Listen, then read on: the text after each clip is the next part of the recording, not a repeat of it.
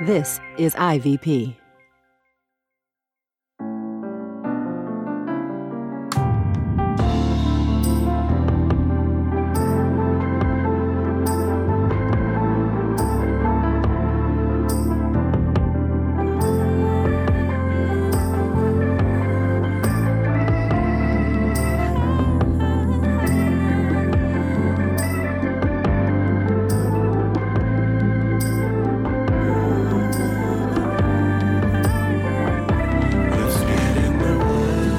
You're listening to Get in the Word with Truth's Table. Your word is truth, your word is life. Presented by InterVarsity Press.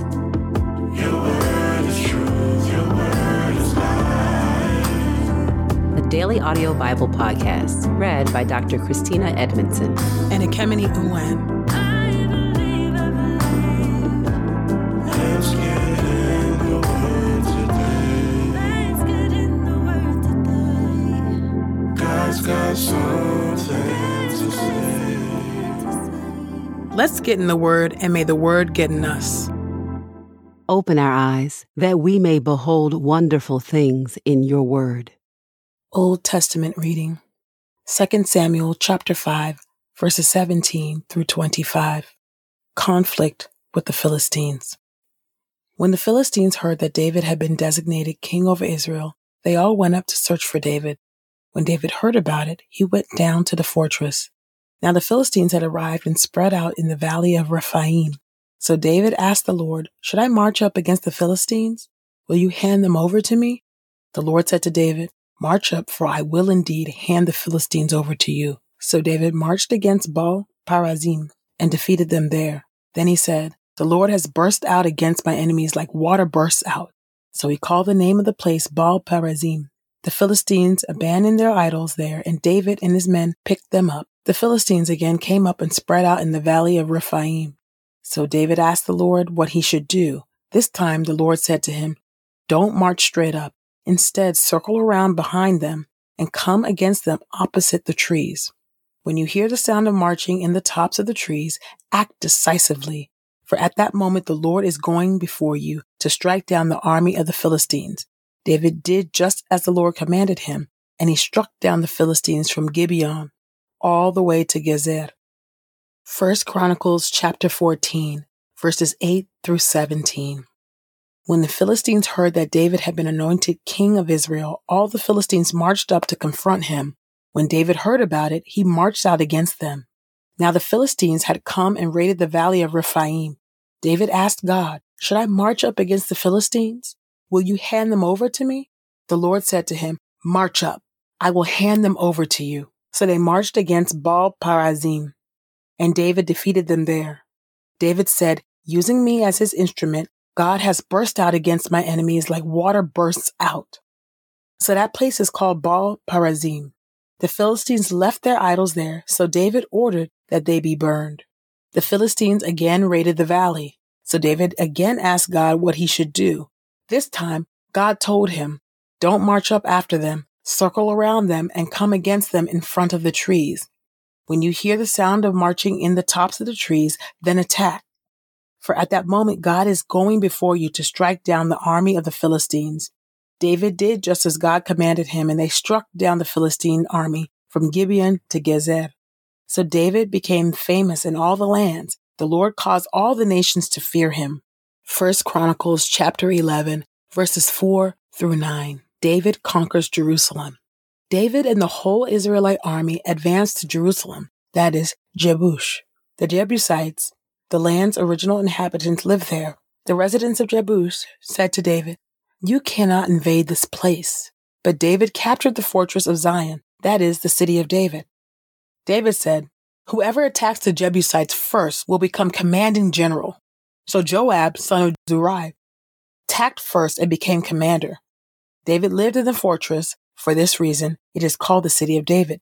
He built up the city around it, from the terrace to the surrounding walls. Joab restored the rest of the city. David's power steadily grew, for the Lord of heaven's armies was with him. 2 Samuel chapter 5, verses 4 through 13.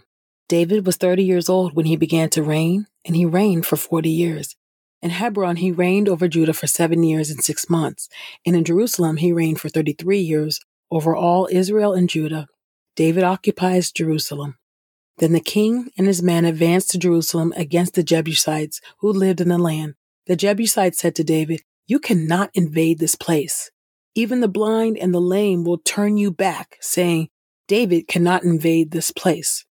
But David captured the fortress of Zion, that is the city of David. David said on that day, "Whoever attacks the Jebusites must approach the lame and the blind, who are David's enemies, by going through the water tunnel. For this reason, it is said, the blind and the lame cannot enter the palace." So David lived in the fortress and called it the city of David. David built all around it from the terrace inwards. David's power grew steadily, for the Lord God of heaven's armies was with him. King Hiram of Tyre sent messengers to David along with cedar logs, carpenters, and stonemasons. They built a palace for David. David realized that the Lord had established him as king over Israel and that he had elevated his kingdom for the sake of his people Israel.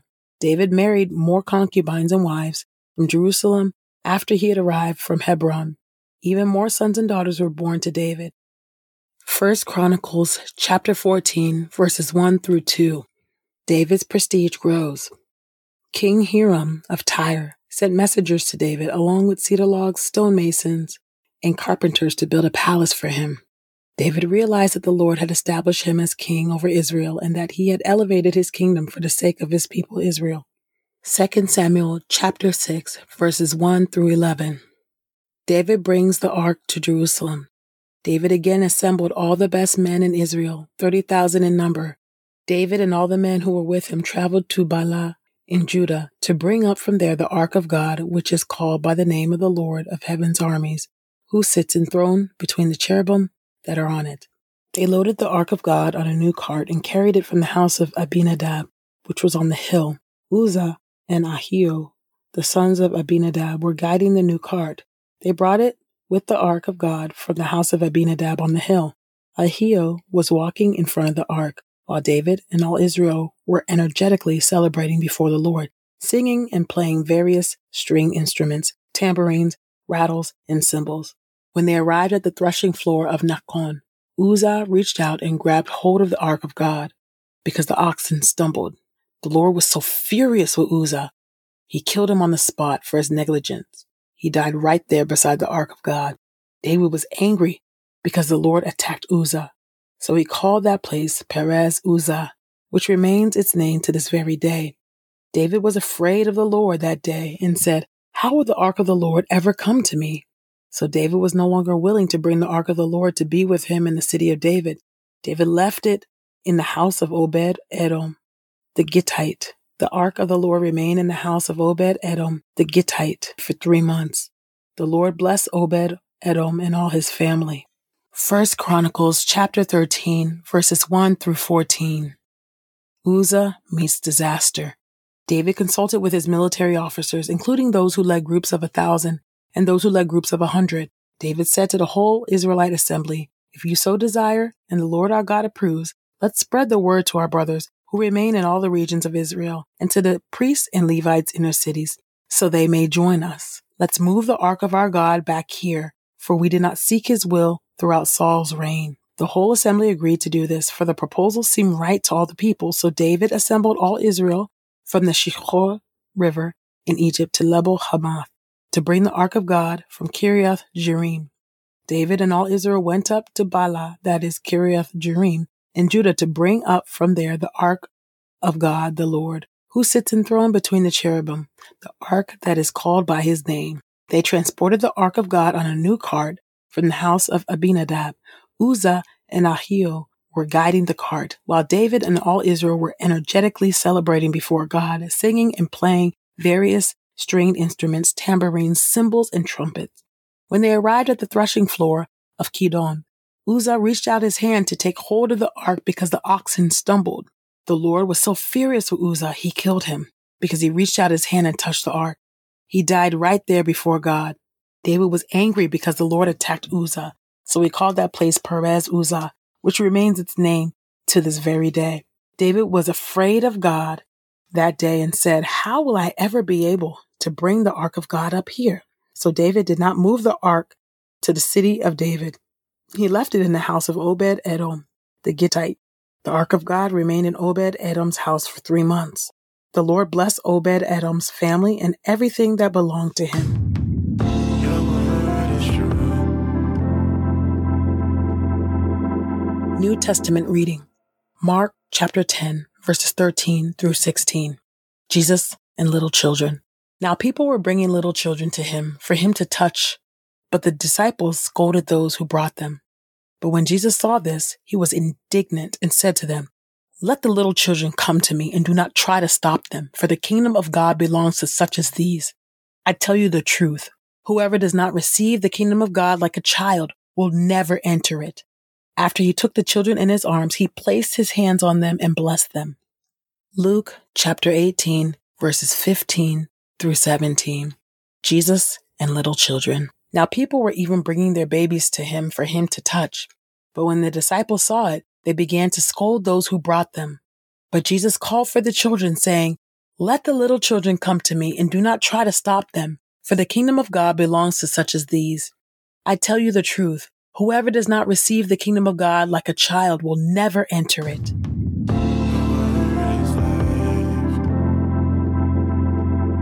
This is the word of God for the people of God. May God add a blessing to the reading of his word. Let us go boldly to God's throne of grace. Holy God. When we read that passage in the Old Testament, oh God, in both Chronicles, oh God, and Samuel, oh God, about the Ark of the Covenant, oh God, and Uzzah and David's company taking the Ark of God and trying to take it up, oh God, to the palace, oh God, and seeing, oh God, that the ark, oh God, was about to stumble because the oxen had stumbled, the ark would have fallen. Uzzah reached out his hand to keep the ark from falling, and that angered you, and you killed him right then and there. When we read passages like that, we struggle, God. We struggle because we don't know. We are just thinking, oh my goodness, like that's something I probably would have done, trying to protect you, oh God. And it's hard to understand the reasons why. We know, oh God, that you are holy, oh Lord God, and we know that you dwell in unapproachable light, oh Lord God. And I thank you, oh God, that because of Jesus' perfect sacrifice, we can come to you as we are, oh God, that we can come boldly to your throne of grace, oh God, just as we are, oh God, knowing that we won't be struck down, knowing, oh Lord God, that your anger and your wrath will not burn against us, oh Lord God, because of what Jesus has done for us, oh Lord. Would you help us, oh Lord God, when we see passages like this and we don't know what to do, we don't know the interpretation, we don't know what to make of it, Lord. Would you help us to trust that your ways truly are higher than our own, oh Lord God, and that we would just exercise humility, oh Lord God, and gratitude and bask in your grace and in your mercy, oh Lord God. Help us to be grateful to be on this side of the covenant, oh God, the grace side, to be on this side, oh Lord God, of redemptive history, on this side behind the cross. Hallelujah. Thank you, God. Thank you for your mercy. Thank you for your grace, oh Lord God. It could have gone another way. It really could have gone another way for us, oh Lord God. And I thank you, oh Lord, that when we read passages, oh God, about in the New Testament about Jesus and the little children, oh God, that we might, we have maybe fleeting thoughts. I've thought, if I was one of those little kids who got a blessing from Jesus, my life would just be so different. But God, I realize that we do have a blessing from Jesus. We are in Christ. We, oh God, you see us as little children, oh God. We are called no longer enemies, oh God, but we're children of God. You've given us the right to become children of God. And that's what we are. And we cannot become children of God and brought into your kingdom unless we have and accept the message of the kingdom of God like children, unless we have that childlike faith that embraces the totality and the sovereign reign of the Lord Jesus Christ over our lives. So would you restore childlike faith to those who have become skeptical, to those who have become disillusioned by the faith, to those whose the cares of this world have choked out their faith? Would you give them childlike faith? God, for those who are in need of a fresh wind, oh God, would you restore to them the joy of their salvation, and that would you also give them a renewed sense, oh God, of faith in Jesus Christ, oh God, and give us all childlike faith, oh God, that looks to you for any and all things, oh God. I pray this in the mighty and matchless name of Jesus. Amen. We pray this time of Getting the Word with Truth Table has encouraged us all to not only be hearers of God's Word, but doers. Share your reflections on these scriptures with us on Twitter and Instagram using the hashtag #GetInTheWord and hashtag #TruthsTable. Saints, whatever is honorable, whatever is just, whatever is pure, whatever is lovely, whatever is commendable, if there is any excellence, if there is anything worthy of praise, think about these things, practice these things, and the God of peace will be with you. Go with God. Get in the Word with Truth Table is a production of InterVarsity Press. For 75 years, IVP has created and published resources that deepen lives for Christ to engage the university, church, and the world. Visit ivpress.com for more information. Our Bible reading plan is from BibleStudyTogether.com, and the Bible version is the New English Translation used by permission. Sound engineering is from Podastery Studios, and our executive producer is Helen Lee.